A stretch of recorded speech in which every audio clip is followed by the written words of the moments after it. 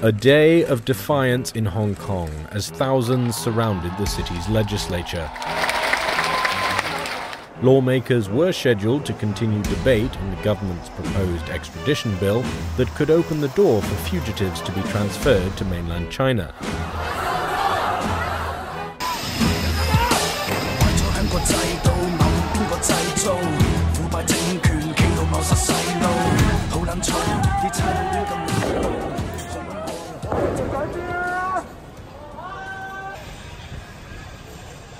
Tear gas and clouds of smoke billowed from the heart of Paris as thousands took to the streets in anti-government protests that at times turned violent. Now, this was the scene just a few hours ago along the Champs-Élysées. You can see it there as protesters set up barricades and set them on fire while police responded with tear gas and water cannon.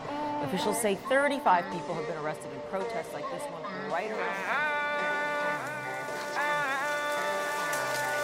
Gentiment qu'avait plié la France, motivé depuis l'adolescence. Il m'a donné la voix et l'intelligence, il m'a donné l'attaque et puis la défense. J'appelle le plus de la chance. En sous-effectif, je cours avec plus de vaillance.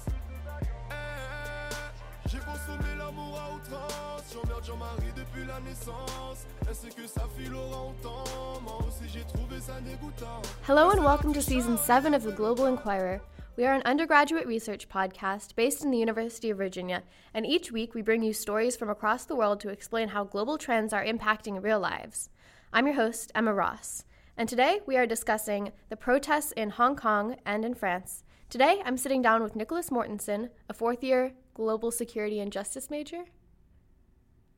So I began researching this episode trying to give a more comprehensive history of the Yellow Vest protests as well as the Hong Kong protests. But it became very clear to me that anyone who can claim to know everything is either really overselling their knowledge or is lying to you. Just the sheer scale of different perspectives, different events, different videos, and different players, it was coming very clear to me very quickly that this was going to turn into a master's or PhD thesis. So instead, just for this episode, I want to key on two key moments in both these protests. For the Hong Kong protests, that's June 12th, 2019, and for the Yellow Vest movement, that is November 24th, 2018, and we'll key on those more. So let's begin with the Hong Kong protests. Could you zoom in on your chosen event? Yeah, so just to get some general context on the Hong Kong protests, they've been in the news massively over the past couple of months, particularly during the summer, but it's always good just to give some more basic introductions. Hong Kong protests were a loosely connected movement of citizens who were all primarily opposed to a bill proposed in the Hong Kong legislature that would have allowed Hong Kong citizens to be extradited to the Chinese mainland.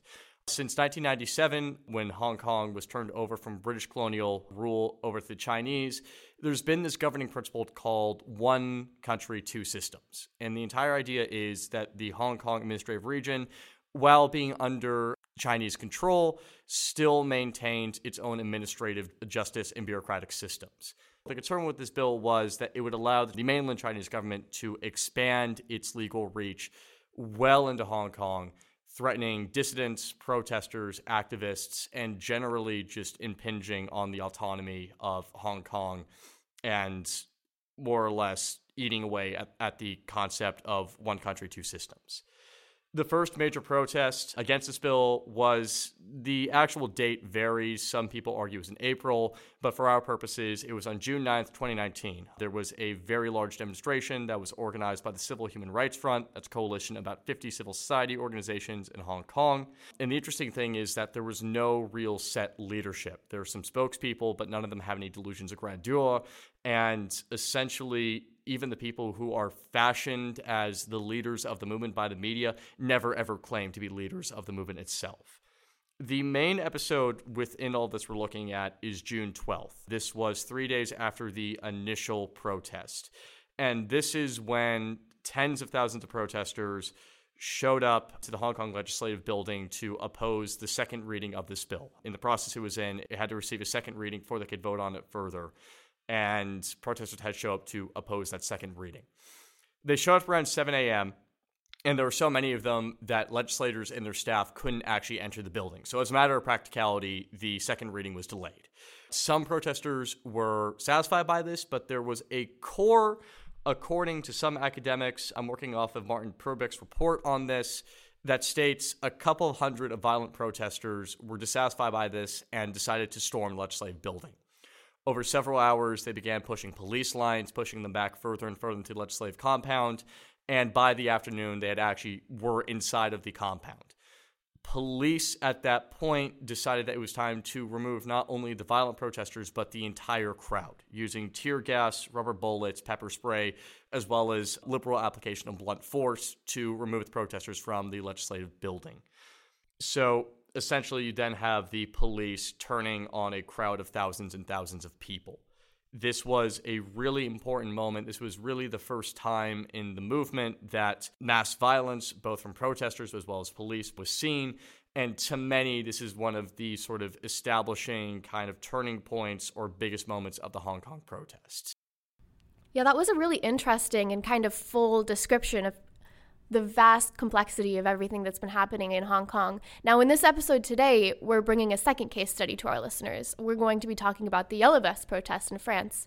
Do you mind explaining the generalities of those protests? And generalities is the main point. Just for the sake of brevity, there are going to be a lot of smaller dynamics are cut into, and viewers should be aware that we're really, really truncating the descriptions here, but this is really the bare minimum of what you need to know to have an informed opinion on this. But for the Yellow Vest protests, it was a very loose, and I emphasize loose, movement of citizen protesters and demonstrators who were initially in France, who were initially opposed to rises in diesel taxes that were announced by French President Emmanuel Macron.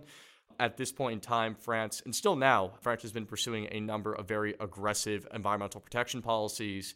And to pay for many of those, they were announcing a hike in the diesel tax, making gas even more expensive, even though gas is incredibly expensive in France as it is. Essentially, like Hong Kong, this movement was very, very disparate and lacked any sort of real universally recognized leadership. Academics cite surveys that show the majority of the demonstrators were from the rural outer circle of France, which makes sense. If your job involves a lot of driving, you're paying more gas, and the taxes go up, that cuts directly into your livelihood.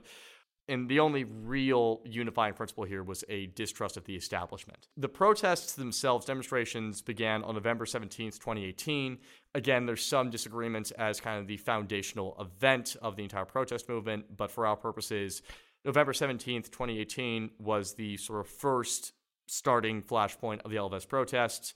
Around 290,000 protesters began blocking roads and roundabouts all over the country, wearing yellow reflective vests that French law requires all motorists to have in their cars. So essentially, there were these demonstrations against gas taxes, there were blocking roads all over the country, and at least for the first day, save for some regions and towns, there were generally peaceful protests.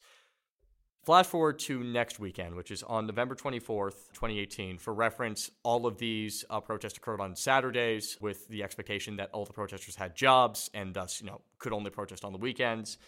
And November 24th is when things get violent. This is when there are riots in Paris. There are a lot of very, very dramatic pictures of cars being overturned and burned, storefronts being smashed up, as well as police firing tear gas, flashbangs, and doing everything they can to clear out the crowds within Paris.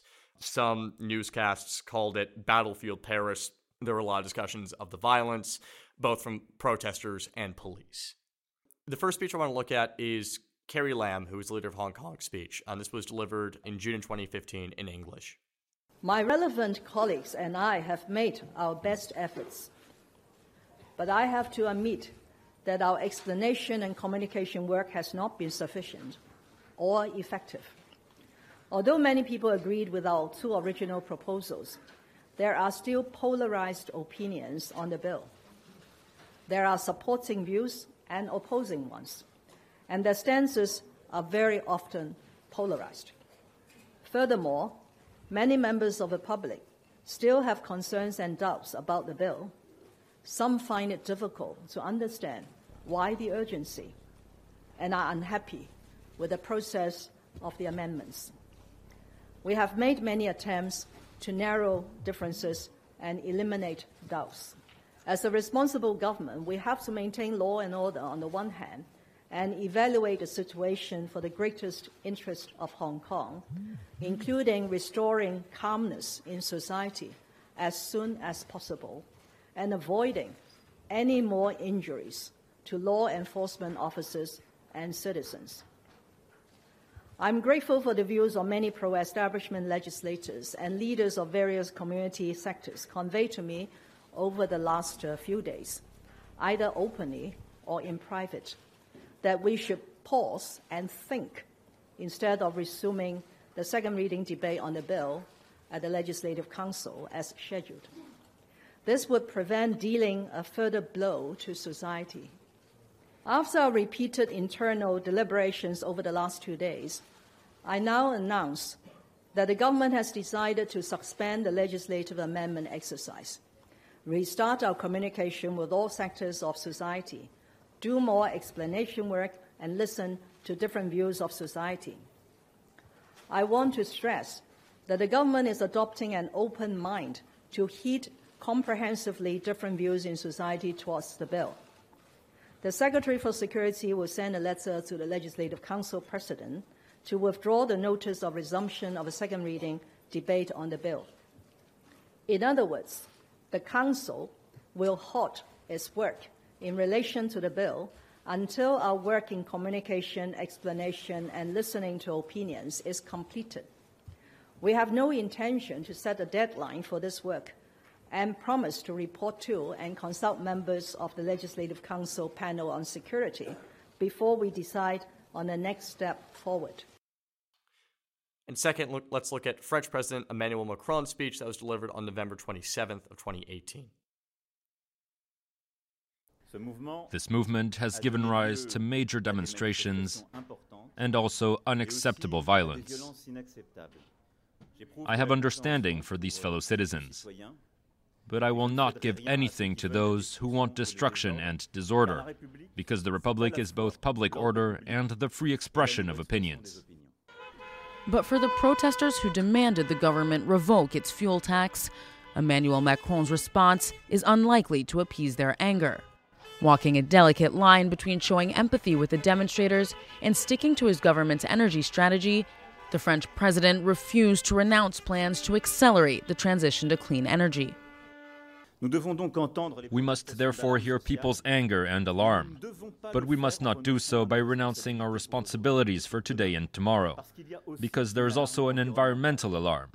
I would go further to say, it is the social and territorial inequalities that many of our fellow citizens are rightly denouncing today that are often coupled with environmental inequality. Listening to both of these speeches, they're actually somewhat similar. They both recognize that the movements exist and that they're problems and that they're issues that the protesters are rallying against, making some promises as well, but they're distinctly non-committal. As in, they say, we will assess solutions. We hear your concerns. We will be moving forward. We'll find a way forward. In the case of Macron, who's actually fairly recalcitrant, saying that at this point in time, the diesel tax is not going away. There'll be time for discussions. There'll be time for debates. However, at this point in time, the main pitch is not going away. Likewise, Carrie Lam is saying that the bill would be suspended. They would find a way forward to address the problems. But granted, this is not what the protesters wanted, which was a complete withdrawal and more or less the destruction of the bill as a legislative proposal. But it sounds like Carrie Lam is kind of conceding a little bit more than Macron by your description. It depends, just because, yes, she is conceding slightly more than Macron did, because Macron was still keeping the central point of his policy, but also there's a lot of legalese, politiciese, more or less non-committal. We will be looking to find a solution in the future, which to me is not as much of a concession as it is sort of a pandering statement at that. But in either case, both of these speeches in content, in tone, in timbre, to me are somewhat similar. And the outcome was the same for both of these, which is violent protests continued for several weeks in both cases. Because the citizens would also see kind of see through the politicians speak, and they would feel the same as you, that, oh, we're not actually getting anything out of this. This is just a politician trying to control a situation. I'd also imagine I'd be angrier if after getting my head beaten in by police, this is a response I get. For a few hours on Saturday, the Paris Opera District and the Arc de Triomphe were in the hands of yellow vest protesters as the anti-fuel price rise demonstrations again boiled over into violence. 287 arrests were made as the Interior Minister condemned professionals of disorder for orchestrating the violence. Some opposition politicians accused the government of allowing things to degenerate in order to discredit the movement. 95 people have been injured. But the vast majority of protesters I spoke to say they do not want this to become the symbol of their fight. They are out in the streets to send a strong but peaceful message to the French president, a message that they can no longer live with this disconnect between the people and the power.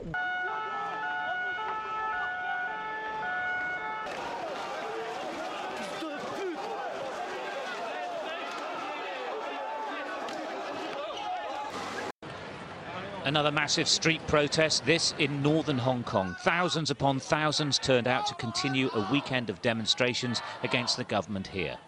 What started as a protest against an extradition treaty with China has morphed into something far more serious, an actual questioning of what Hong Kong actually is. These people are peaceful, but not everyone is. A breakaway group, the so-called Black Shirts, attacked a police station away from the main demo.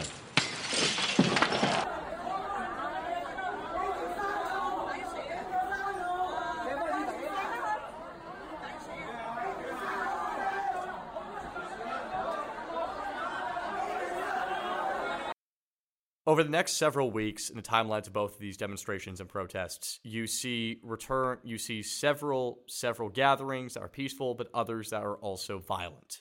It depends city to city, day to day, region to region, or in Hong Kong, district to district. And the thing is that since these demonstrations lacked any sort of universally accepted leadership, you were getting a very wide number of people with very different beliefs vis-a-vis the use of violence in protests, politics, both far left and far right, and other issues as well. And the governments in both cases, both in Hong Kong and in France, tried to seize upon these extremist elements and chalk them up to be the face of the protests to discourage more moderate centrist people who are a part of the protests. The problem is that, again, the videos can tell completely different stories based off who you're looking at, who you're talking to, and what's going on. So the main statement we can make factually here are the concessions that were actually granted after several weeks or months of these protests going on.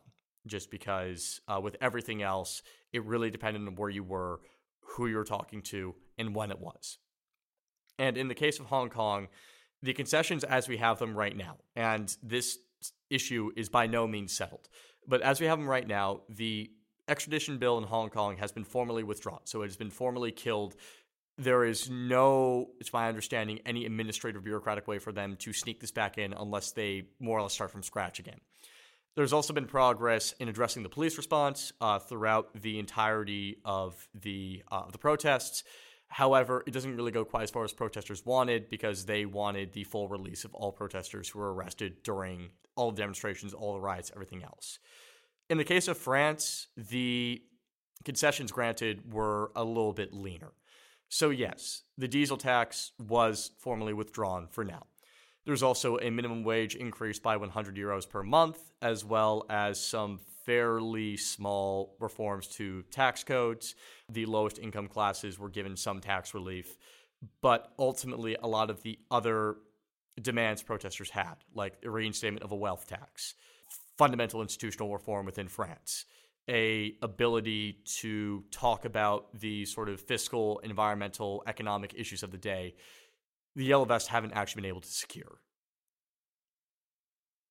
Would you be able to speak to how successful the protesters feel after the concessions?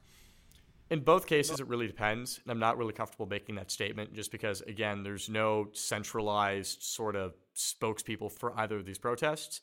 I would imagine that the Hong Kong protesters have more to be proud of because the central premise of the entire movement was the full withdrawal and more or less ending of this proposed bill. However, at the same time, a lot of the other demands that they had regarding sort of addressing police violence, as well as institutional reform.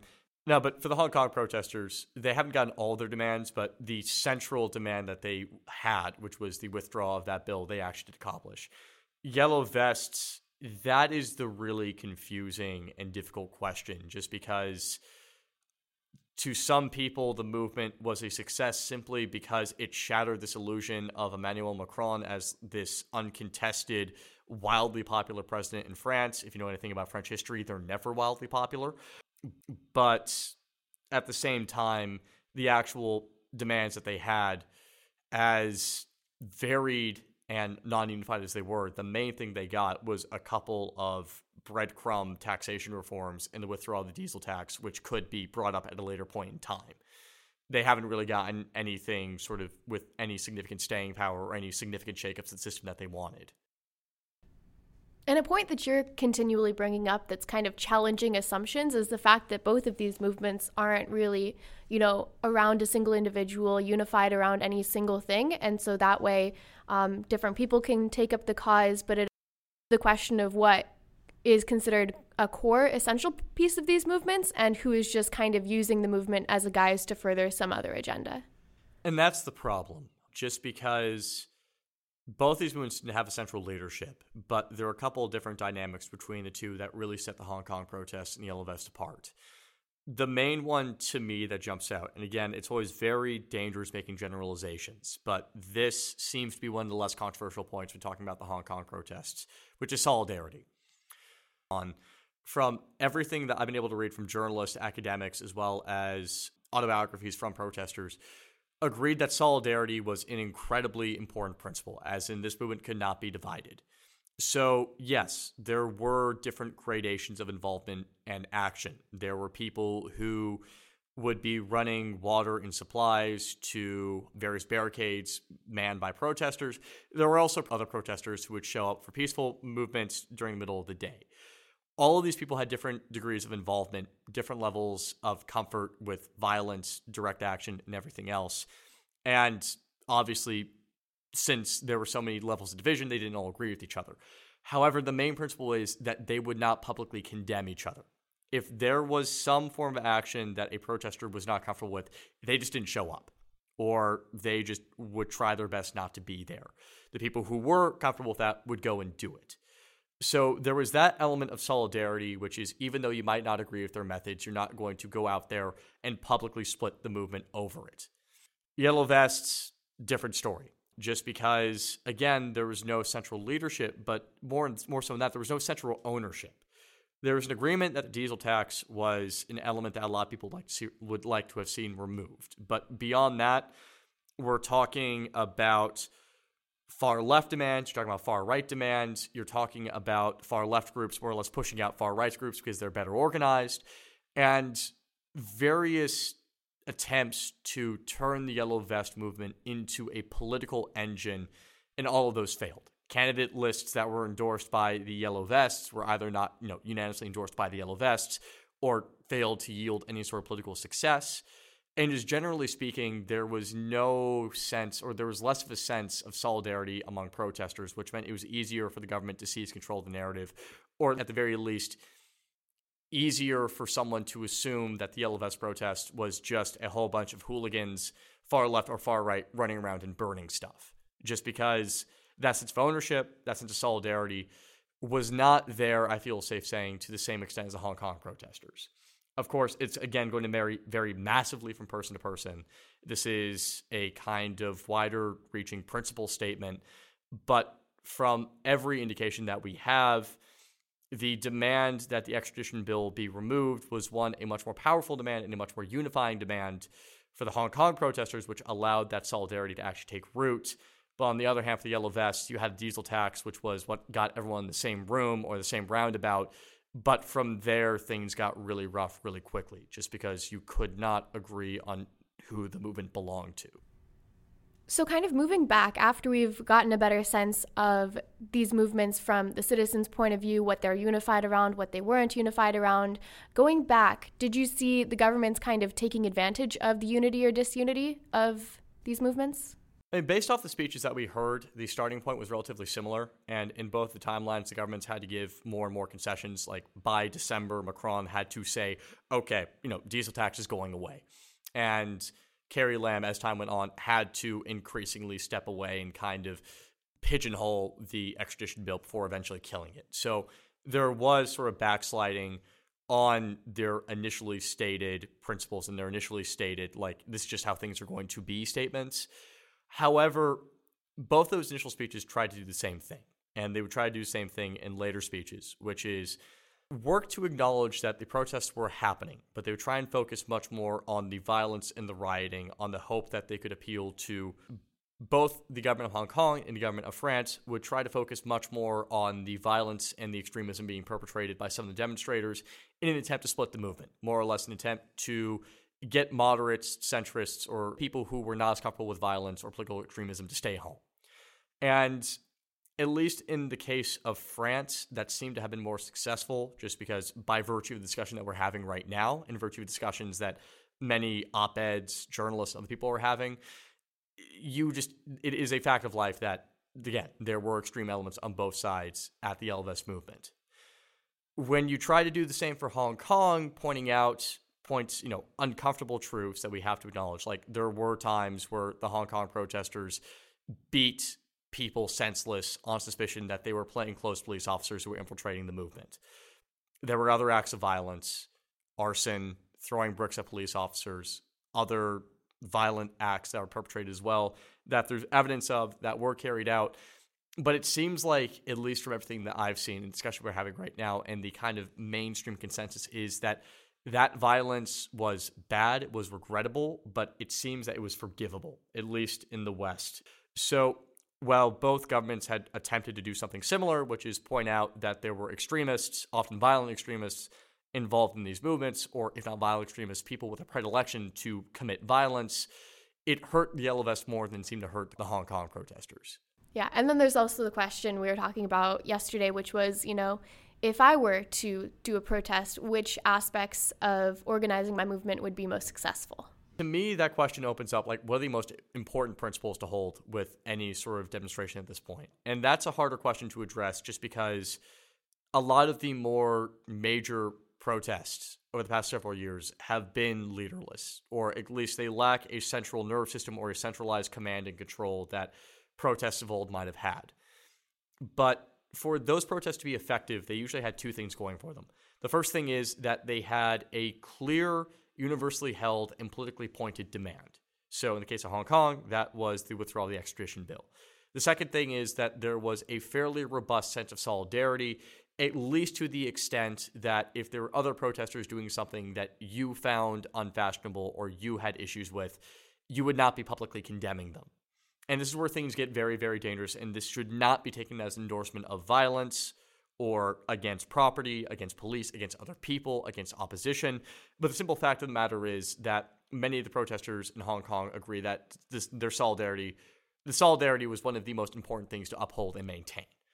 If you have both of those things, you have a goal to work towards, which is important, but you also seem to be much more resistant to getting torn apart or compartmentalized or sort of divided into pieces. Because if you have these two principles, not only do you have a more powerful thrust, you have a point to exist, you have a goal that people can identify and clearly work towards, and the other side can clearly respond to, but also it's harder for your own movement to be divided, to be sectionalized in various factions, to kind of fall into an internal us versus them mentality, which when you're dealing with a movement where just getting enough bodies out on the streets is a very important component of it, is very, very dangerous if that is allowed to happen. If you start splitting into factions, the movement starts sputtering, it slows down, it becomes less efficient, it becomes harder to find a unified message.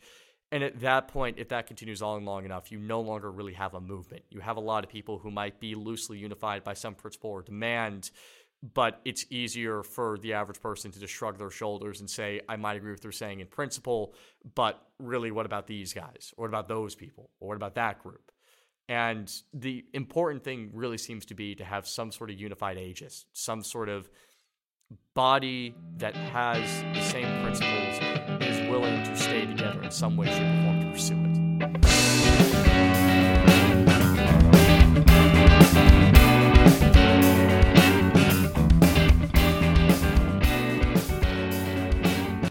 And that's our episode for this week. As always, thank you for listening to The Global Inquirer, and thank you to Nicholas Mortensen for bringing us this week's story. If you enjoyed today's episode, you can follow us on Spotify or wherever you get your podcast. Be sure to join us next week and consider leaving a comment and liking us on Facebook.